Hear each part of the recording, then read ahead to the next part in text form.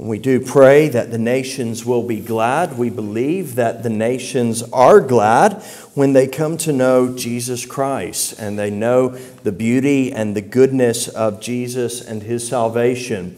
We believe that as we turn from sin and we trust in Jesus Christ as Lord, that He creates within us a new heart, that He gives us the Holy Spirit, and we heard not that long ago that the fruit of the Spirit is, among other things, joy.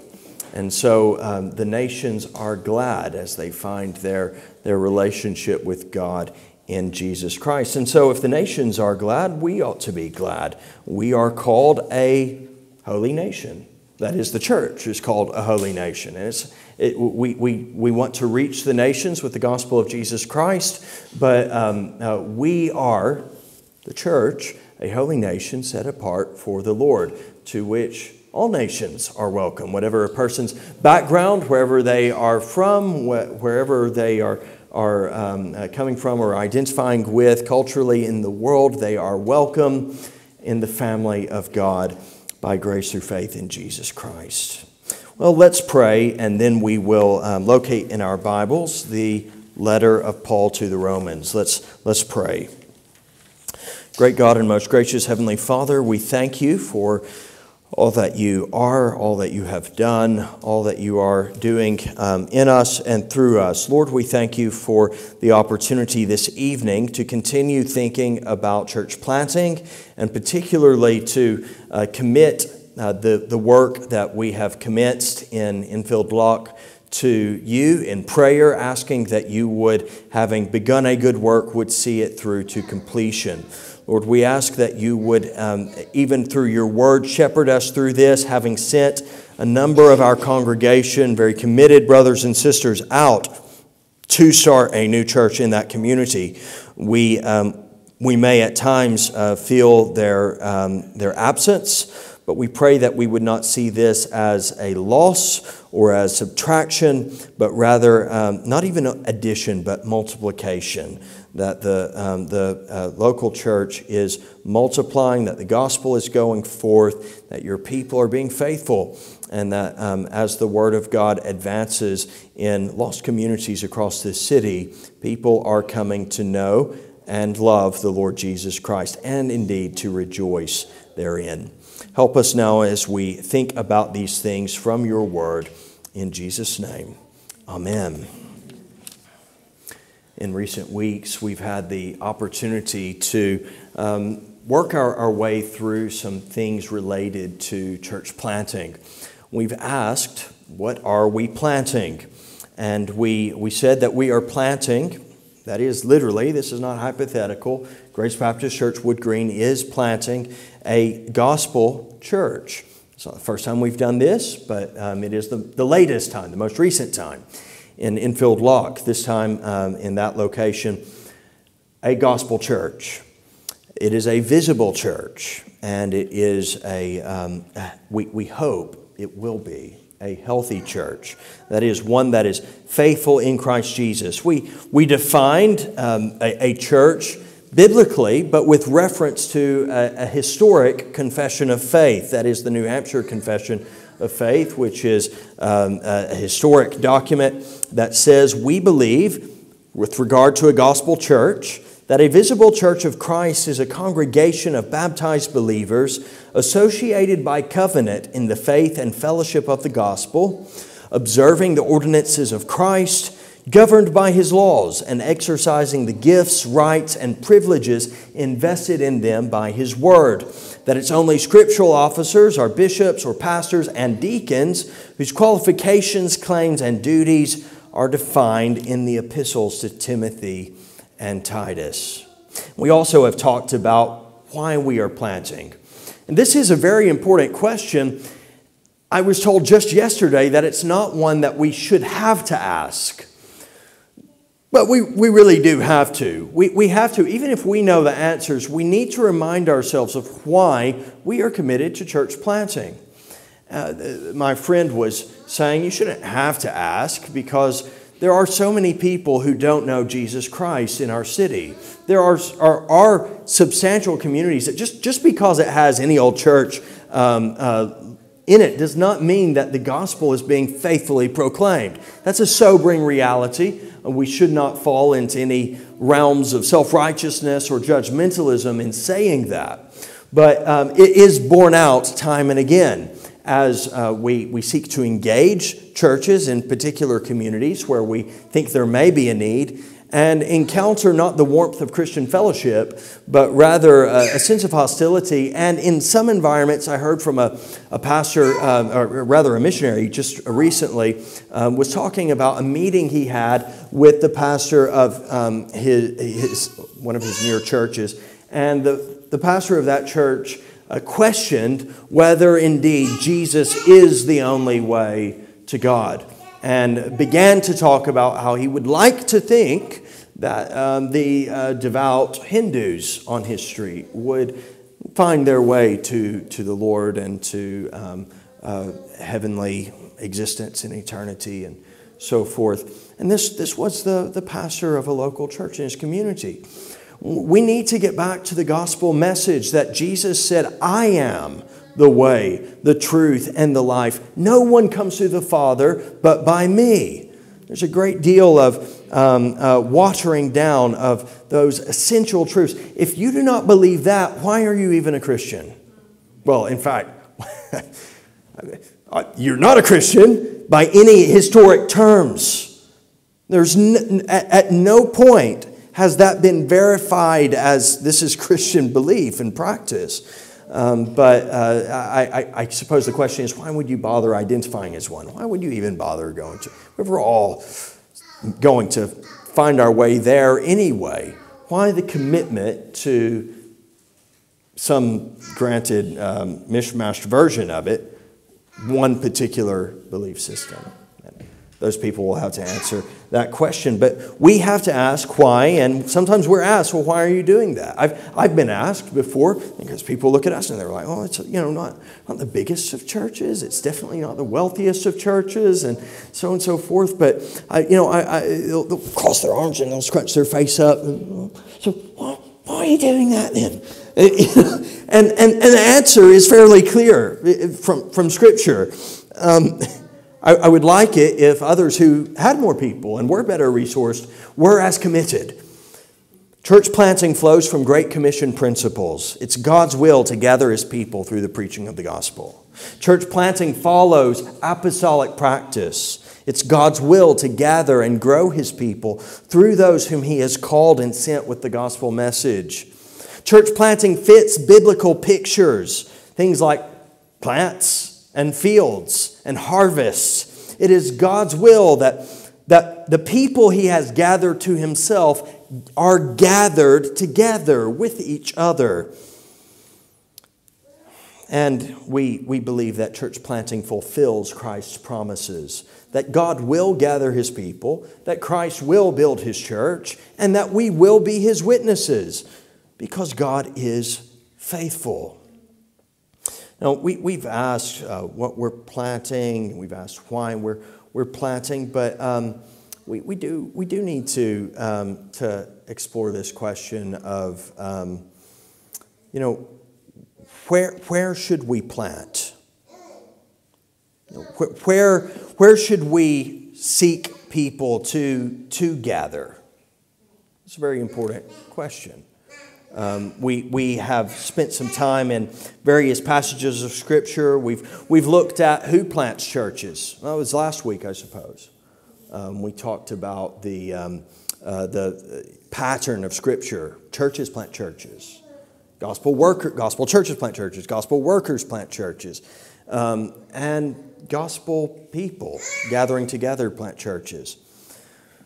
But there has to be a location because church is local. So we ask, where? We could ask specifically, when we're asking where, why places like Enfield Lock? Why there? And I hope all of that will become quite clear. But let's go to the letter of Paul to the Romans, and I'm going to read from verse 13. Chapter 1, Romans 1, verse 13. I do not want you to be unaware, brothers, that I have often intended to come to you, but thus far have been prevented, in order that I may reap some harvest among you, as well as among the rest of the Gentiles. I am under obligation both to Greeks and to barbarians, both to the wise and to the foolish. So I am eager to preach the gospel to you also, who are in Rome. Now, we will stop there for just a moment. Where should we plant? When we're asking that question, when we're assessing that, we need to begin by looking at our obligations. What are our obligations? The Apostle Paul has not planted the church at Rome. Someone else did that. He's not been able to even visit them, although he has friends there. But he is going to pay them a visit, and he's doing so in the capacity of a gospel worker who hopes, as he later says, to be sent on by them in his onward missionary travels. Nonetheless, we can learn something from his obligations, the sense of obligation that he has when we're asking that question, where should we plant? Obligation raises the question of lostness. He says, I'm under obligation both to Greeks and to barbarians, both to the wise and to the foolish. Bear in mind, he himself is Jewish. He is neither a Greek or a barbarian. He is not from cultured society, as that world rated it, or uncultured society. He doesn't fit into the social constructs and norms that are presented so neatly. He himself is a Jew, and he was well educated, but although he's wise in his own cultural setting, he's foolish in another cultural setting. And he might be foolish in that cultural setting, but then he's wise in another. The thing is, the gospel transcends all of these barriers and boundaries. So when we're asking the question of obligation, we do need to land in the same place as the Apostle Paul. I am under obligation to anyone who is lost, to anyone who does not know the Lord and Savior Jesus Christ. He expresses this obligation not in the sense of a burden, although obligation does certainly bring that to mind, but obligation as something that compels him. I'm eager to preach the gospel to you also who are in Rome. Now, they've already heard the gospel. There's a church that he's writing to, but he's eager to preach to them and to the wider community, to serve that local church in proclaiming Christ in their city. He later says, if we were to turn a page or so over to Romans chapter 3, he's asking questions as a man of Jewish background himself, writing to a very mixed congregation. Verse 9, are we Jews any better off? No, not at all. For we have already charged that all, both Jews and Greeks, are under sin. As it is written, none is righteous, no, not one. No one understands. No one seeks for God. All have turned aside. Together they have become worthless. No one does good, not even one. So when we are looking at our obligations, we have to realize that we are obligated to proclaim Christ to all kinds of people. Paul is a Jew, but he wants to preach the gospel not only to people like him, but to Gentiles. In some settings, he's wise, but he's willing to preach the gospel to those who are deemed foolish. In other settings, he's deemed foolish, but he's willing to preach the gospel to those who are wise. He does not conform to the social constructs and cultural norms around him, but he embraces the gospel task of proclaiming the love of Jesus to the world.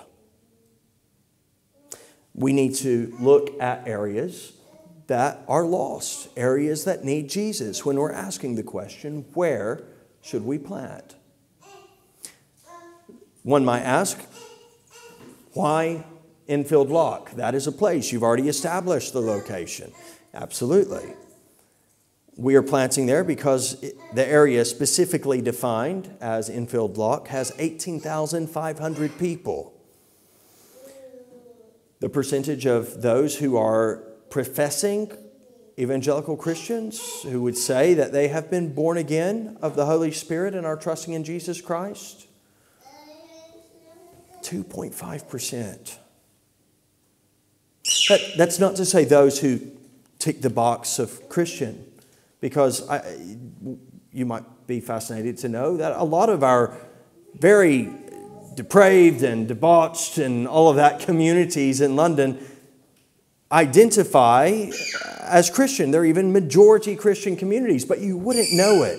It has no impact on the day-to-day life, or even if we're honest, the weekend existence, the religious observation of the masses. 2.5% would say that they are born again of the Holy Spirit.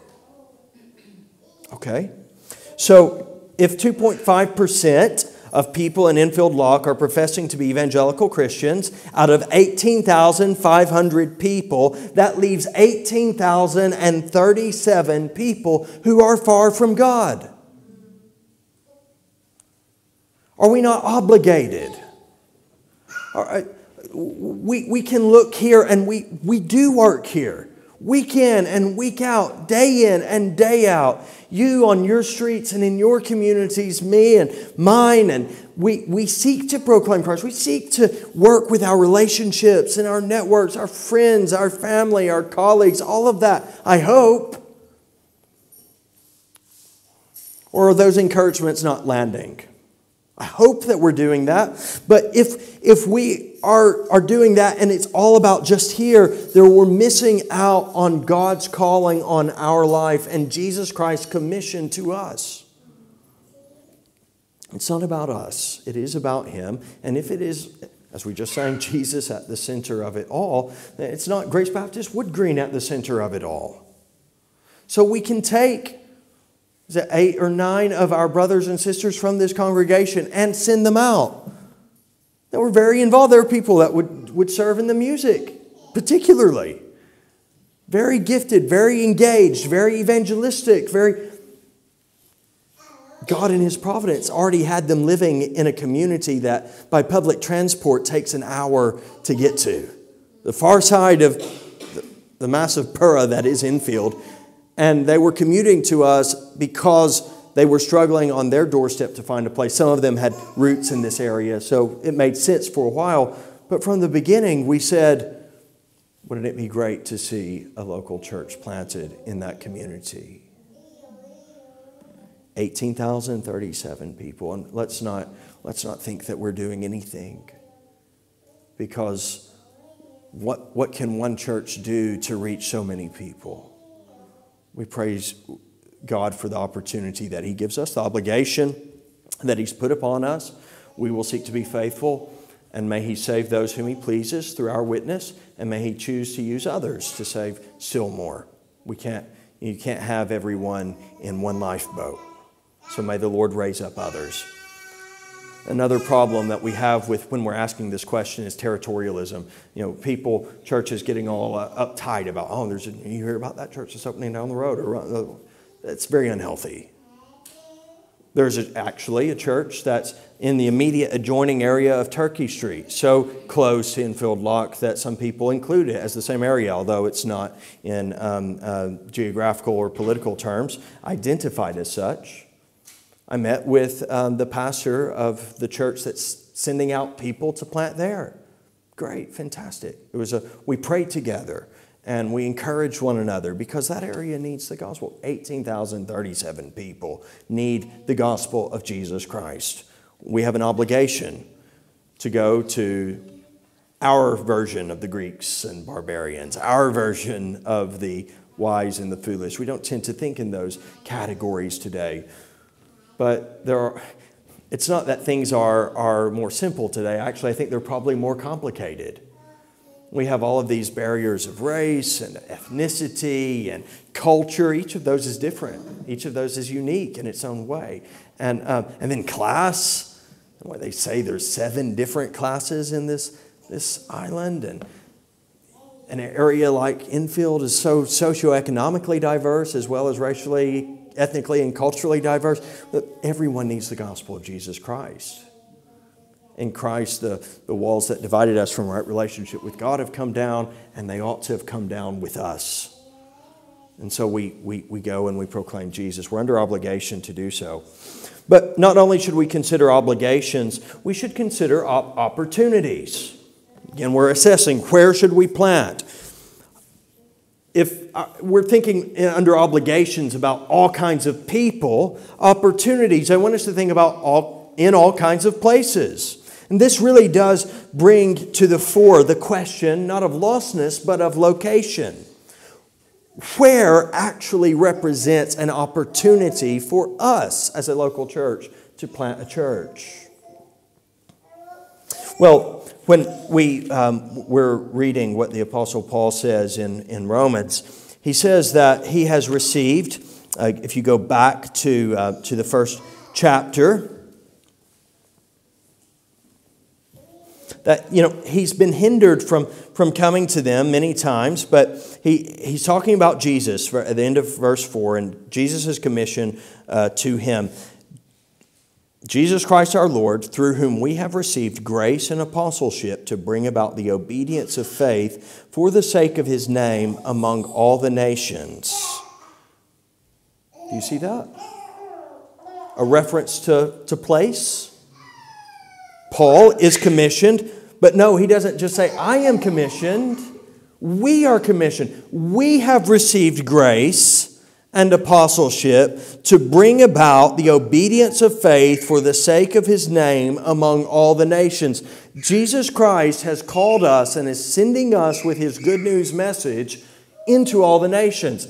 The reality is I can't go to all the nations productively, fruitfully. But among us, in the diverse body of Christ, we can go to a nation, a particular place in a nation, and someone else can go to another, and back and forth we go, and the nations are reached with the gospel. In the providence of God, he has gathered the nations on our doorstep. We live in one of the most diverse cities in the world. We can even start in our own borough. Haringey is one of the most diverse boroughs in this city.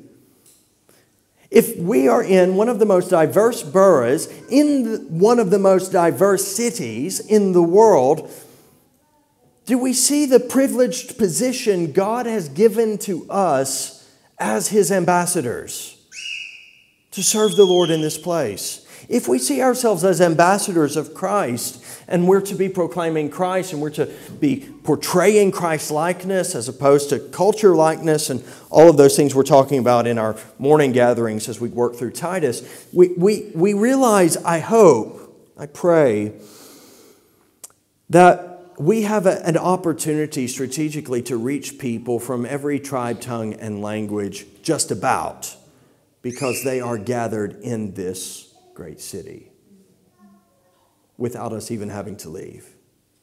Sometimes, often, without us even having to completely learn a new language.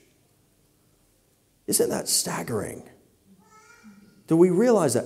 What is our excuse? People are like, oh, I can't go on these short-term mission trips. I'm not really sure if it's effective, and What about your street? You're not on you can't make a short-term mission trip? Fine. God's given you a long-term mission life. So how are you communicating the good news of Jesus, and how are you carrying out the goodness of Jesus in society?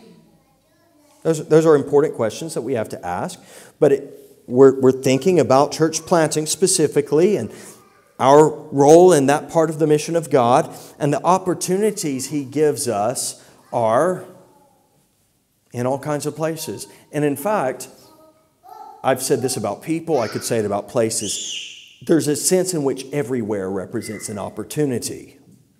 Every person represents an opportunity, do they not? There is an opportunity to have a conversation. There's an opportunity to make an approach. There's an opportunity to tell someone something or to potentially develop a relationship or some form of communication. Purely hypothetically, everywhere represents an opportunity in the sense of, is there a need? Are all kinds of people there? Are all kinds of lost people there who need to know Jesus? In which case, we could justifiably say that is an opportunity. Paul says later that he has been often hindered from coming to them. That is Rome. Let's go back to chapter 15, where he's having this part of his conversation with that church. Verse 22, Romans 15, verse 22. I've often been hindered from coming to you. So wherever he is at that time, he can't go to Rome.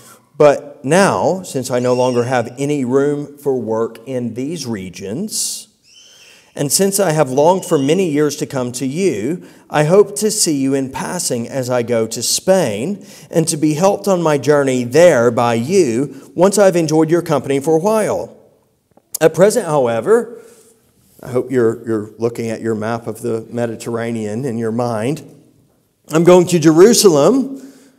That's the opposite direction of Rome from where he is. I'm going to Jerusalem, bringing aid to the saints. For Macedonia and Achaia, that's kind of between Rome and Jerusalem, if you're looking at the map, have been pleased to make some contribution for the poor among the saints at Jerusalem. For they were pleased to do it, and indeed they owe it to them. For if the Gentiles have come to share in their spiritual blessings, they ought also to be of service to them in material blessings. So, do you see all of the different place references there? Vastly different places. Jerusalem, this ancient city of the Jewish people. Macedonia and Achaia, Gentiles. Only recently have they come to know Jesus Christ and the gospel. Rome, the center of the empire that is now controlling all of these regions and cities. Place is important. Each one represents different people, different cultures, its own unique subcultures even within those cities. Paul desires to go to Rome. He's dreaming of going to Spain, but he has a duty to go to Jerusalem. He wants to go west, but he has first to go east. But each of these places, and I hope you see that borne out in the text, each of these places reflects a viable opportunity. Could Paul go to Spain? Yeah, there's an opportunity there for the gospel. He's never been there before. He doesn't say why he wants to go there. He doesn't say about the contacts he has. There were seasons, not this season of history, but there were seasons where Spain was regarded as world's end. That was the last point. By this time, they'd come to know the British Isles. And they thought that was the end of the world. So they have these places in their mind where they could travel. Paul's going as far as he can west for continental Europe at least. But he actually has to go east to Jerusalem. And he's leaving places where he has viable ministry opportunities in Macedonia and Achaia. But after Jerusalem, he plans to go to Rome. Each of these places represents an opportunity. We had SALT some years ago, and through various disappointments and struggles, did not materialize as we had hoped to see something develop at Bounds Green. It didn't take off at all like what we're seeing in Enfield Lock. Were we wrong to pursue that? I don't think so. Was it a failure? Humanly speaking, absolutely. And I think I can honestly say yes and not be ashamed by that. Entirely, although it does still hurt when I think about it. The reality is, we could plant just about anywhere. We could, it's an opportunity. We could have a church gathering every week, potentially, on Sky City. We had seasons where we've done stuff there. We could have simultaneous to our own gathering, something happening there at Alexandra Hall. Well, we do every week. There's an Albanian language service that is there on Sunday mornings. We could do more, though. I mean, there are thousands of people in our area. There are opportunities. All kinds of people, all kinds of places. Now, there are 7 distinct references to different places in the verses that we just read. And we could name more than that, just in our own city, even in our own catchment area. We could do the same with Enfield Lock. In fact, I could show you an email that I sent to a pastor in Enfield after a meeting I had with him in which he had put some alternative ideas forward to me to explore. And I listed the ways we knocked on those doors. Here's a church in the Taylors Road area that needs revitalization. They're dying. Maybe reach out to them and see if they would like assistance. Well, we did reach out to them multiple times. Even after initially icy reception, it didn't warm up particularly. So that's fine. Let that be. And God will have His will and His way in that situation, either through, as we read in the book of Revelation, removing that church's lampstand. That is, the church closes, dies, for it to be reopened, replanted, revitalized. It's possible. It's the will of the Lord that we look into these opportunities, and that as we knock on doors, we seek the will of the Lord. There was a second one, a disused building, overgrown. I walked by it with our brother Zeth. We walked by, we stood outside, and we prayed over it. And we saw that there were weeds that were grown up. And do you remember the proverb about the sluggard? I went by the field of the sluggard, and it was all overgrown with thorns and thistles and weeds. And well, that's what this looked like. And it was a bit sad because there was a nice building, and it had a sign outside that said something. The church sign, I kid you not, said home of champions or home of celebrities or something like that. That was the church had this as part of one of their many slogans. It was a very busy sign. And I think it was home of celebrities. We had a chuckle about it. And then I just thought, this is really silly and pathetic. And I'm saying that as a Christian, not as a member of society pointing at a Christ-centered local church and saying, oh, this is foolishness. No, that was foolishness. It's like, look at us. Well, I'm looking at you and I see a disused, overgrown building that is a blight on its local community. We prayed over it. I reached out to the CEO of the organization that owns that building. Radio silence, and that's fine. Because in the will of the Lord, I didn't know it, but they had ongoing conversations with some other people to start a church there. It wasn't in the area we wanted to plant in anyway. It's fine. But it was an opportunity, and it was one worth looking into. We might look at these and say, well, this one is Spain, and this one is Rome, and this one is Macedonia or Achaia, or this one is Jerusalem. Whatever you want to label it in Paul's sort of list of places, lots of places are viable opportunities for gospel witness because all kinds of places are filled with all kinds of people, and all kinds of people need the Lord Jesus Christ. But you and I both know that not every opportunity is an open door. We need to think about open doors. And when we think about open doors, having asked questions of lostness and location, this is the question of life. Where is God at work opening doors for us to practice the life of the church in that community? Where can we see the life of the Holy Spirit already at work? And it's just compelling and clear. And there is a genuine open door to enter into a community with the gospel. Well, this narrows things down substantially because the first answer is quite broad, isn't it? All kinds of people, that doesn't really help us. We could plant just about anywhere. Opportunities, all kinds of places. We could plant, again, anywhere. But this narrows it down to specific places and people where God places us. If we go back and we see that the Apostle Paul is talking just before in Romans 15 about where he has been and what he has been doing. Look at verse 17. In Christ Jesus, then, I have reason to be proud of my work for God. For I will not venture to speak of anything except what Christ has accomplished through me to bring the Gentiles to obedience by word and deed, by the power of signs and wonders, by the power of the Spirit of God, so that from Jerusalem and all the way around to Illyricum, I have fulfilled the ministry of the gospel of Christ. And thus I make it my ambition to preach the gospel, not where Christ has already been named, lest I build on someone else's foundation.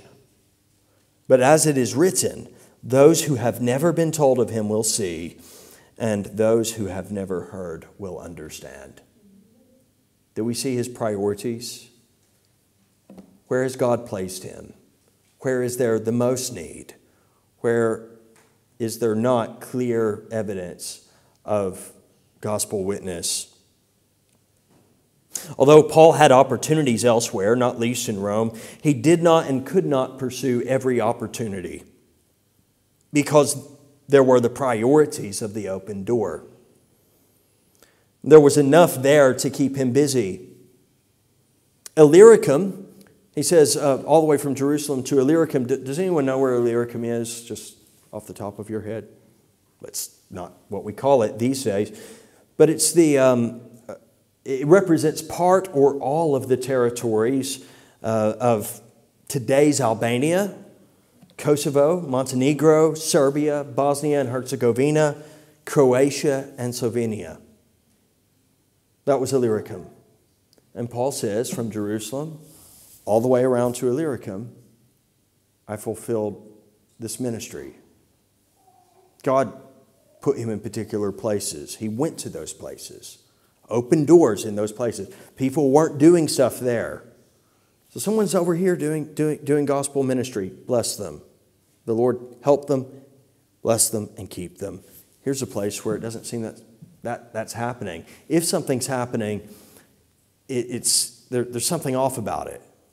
Someone was telling me about an area this morning, and they could only identify one congregation that was meeting, and upon further examination, it was a cult group.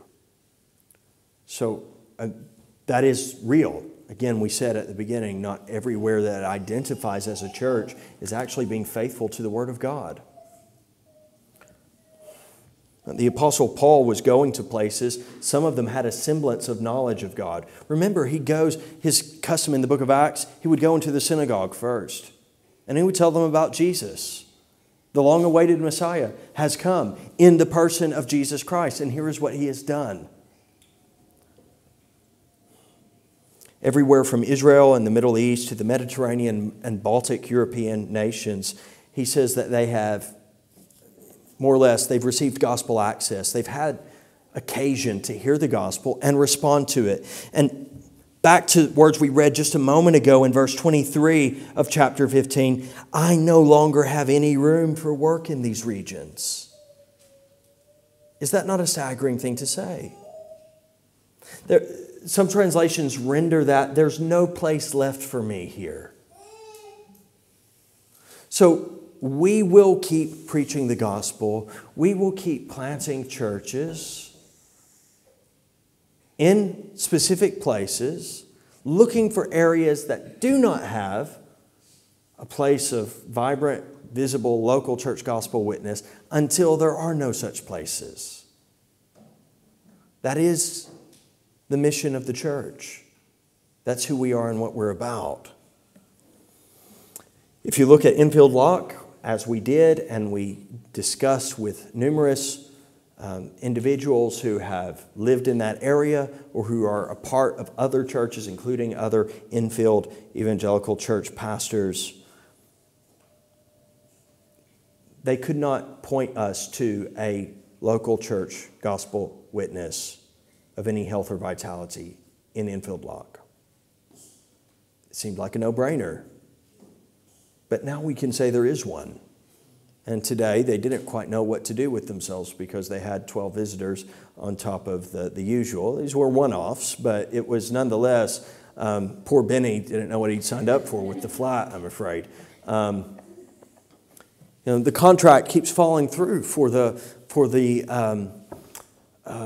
venue, and that's just fine because they're learning that church, what we believe, but which sometimes we forget, church is not about the building. It's not about the venue. It's about the life of God in the soul of the local church, of His people.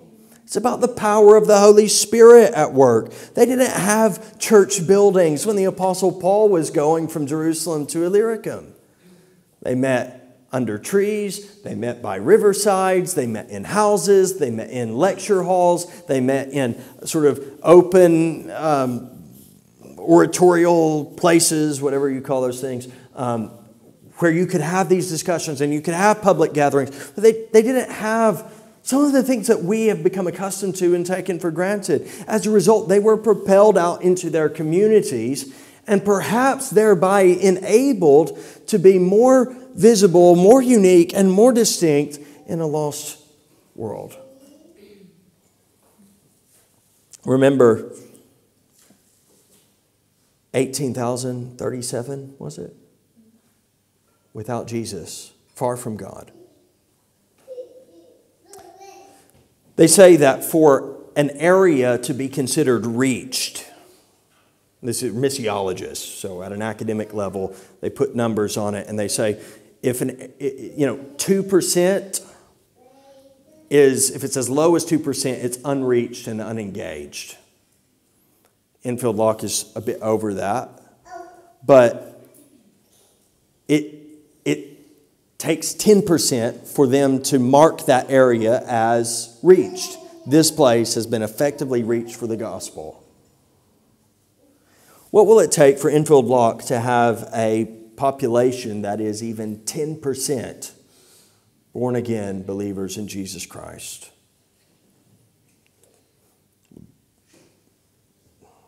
Do the math. There need to be 1,850 new believers.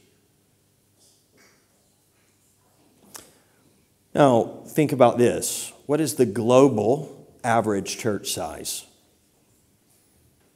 It's actually not that different from our Sunday morning gathering. 62 people. That is contrary to what the flashy sort of things you'll see on television or on social media or whatever might lead you to believe, the global average church size is 62. And that's a good number. You can know people, you can have relationships, you can interact, the pastors can actually manage the task of shepherding, and it doesn't become a show. It still retains the qualities of a fellowship. 62. Now, suppose we're saying that's a number to strive for. That means that there are not just one, but 29 new churches in that area that are needed, if you're doing the math that way. And we could repeat that again and again across the city, I know, because there are opportunities everywhere. But God has given us an open door in that community. A few weeks ago, we had the pleasure and privilege of setting apart and sending out 8 of our own to see a local church planted in that community. And God helping them, they will see it. Their first Sunday, they had 15 people gathered in a flat. Today, I saw I had 18 messages on that particular chat. I've not opened them yet. I hope things are okay. Clearly was a lot of excitement. We asked the Lord that they would grow. that they would be established. And for every time we send out, God brings in. God restores. It is not a loss. It's actually a gain. It's not even addition, it's multiplication. And it's not for us, it is for the glory of God. Let's pray. Lord, thank you for shepherding us through this season as we have, as a church, committed to setting apart and sending out people for gospel ministry in our most needy city. Lord, we pray that you would, in your goodness and grace, strengthen our brothers and sisters in Enfield Lock, equip them for every good work, empower them by the Holy Spirit, encourage them. This is a ministry that can become quite exhausting. It can be lonely. And we pray that in no way would they despair or be disheartened or discouraged. Thank you that they have had a fairly strong start. We pray, Lord, that they would continue to grow, to develop, to mature. We ask, Lord, that leadership would be developed there, that there would be elders appointed, deacons, people to serve the church through ministries of word and worship and work. We pray, Lord, that you would bless them in every way, above all that we could ask or think. And Lord, help us as we seek to be faithful witnesses in our own community. Lord, we pray for this street. We pray for the surrounding streets, the ward that you have placed us in. Our heart and desire and prayer to you is that these neighbors would be saved. So please help us. Help us to think clearly. Help us to think biblically. Help us to act wisely, winsomely. And Lord, we pray that at the end of the day, everything we would submit to you. All is vain unless your Holy Spirit blesses. So please bless and help us. In Jesus' name, amen.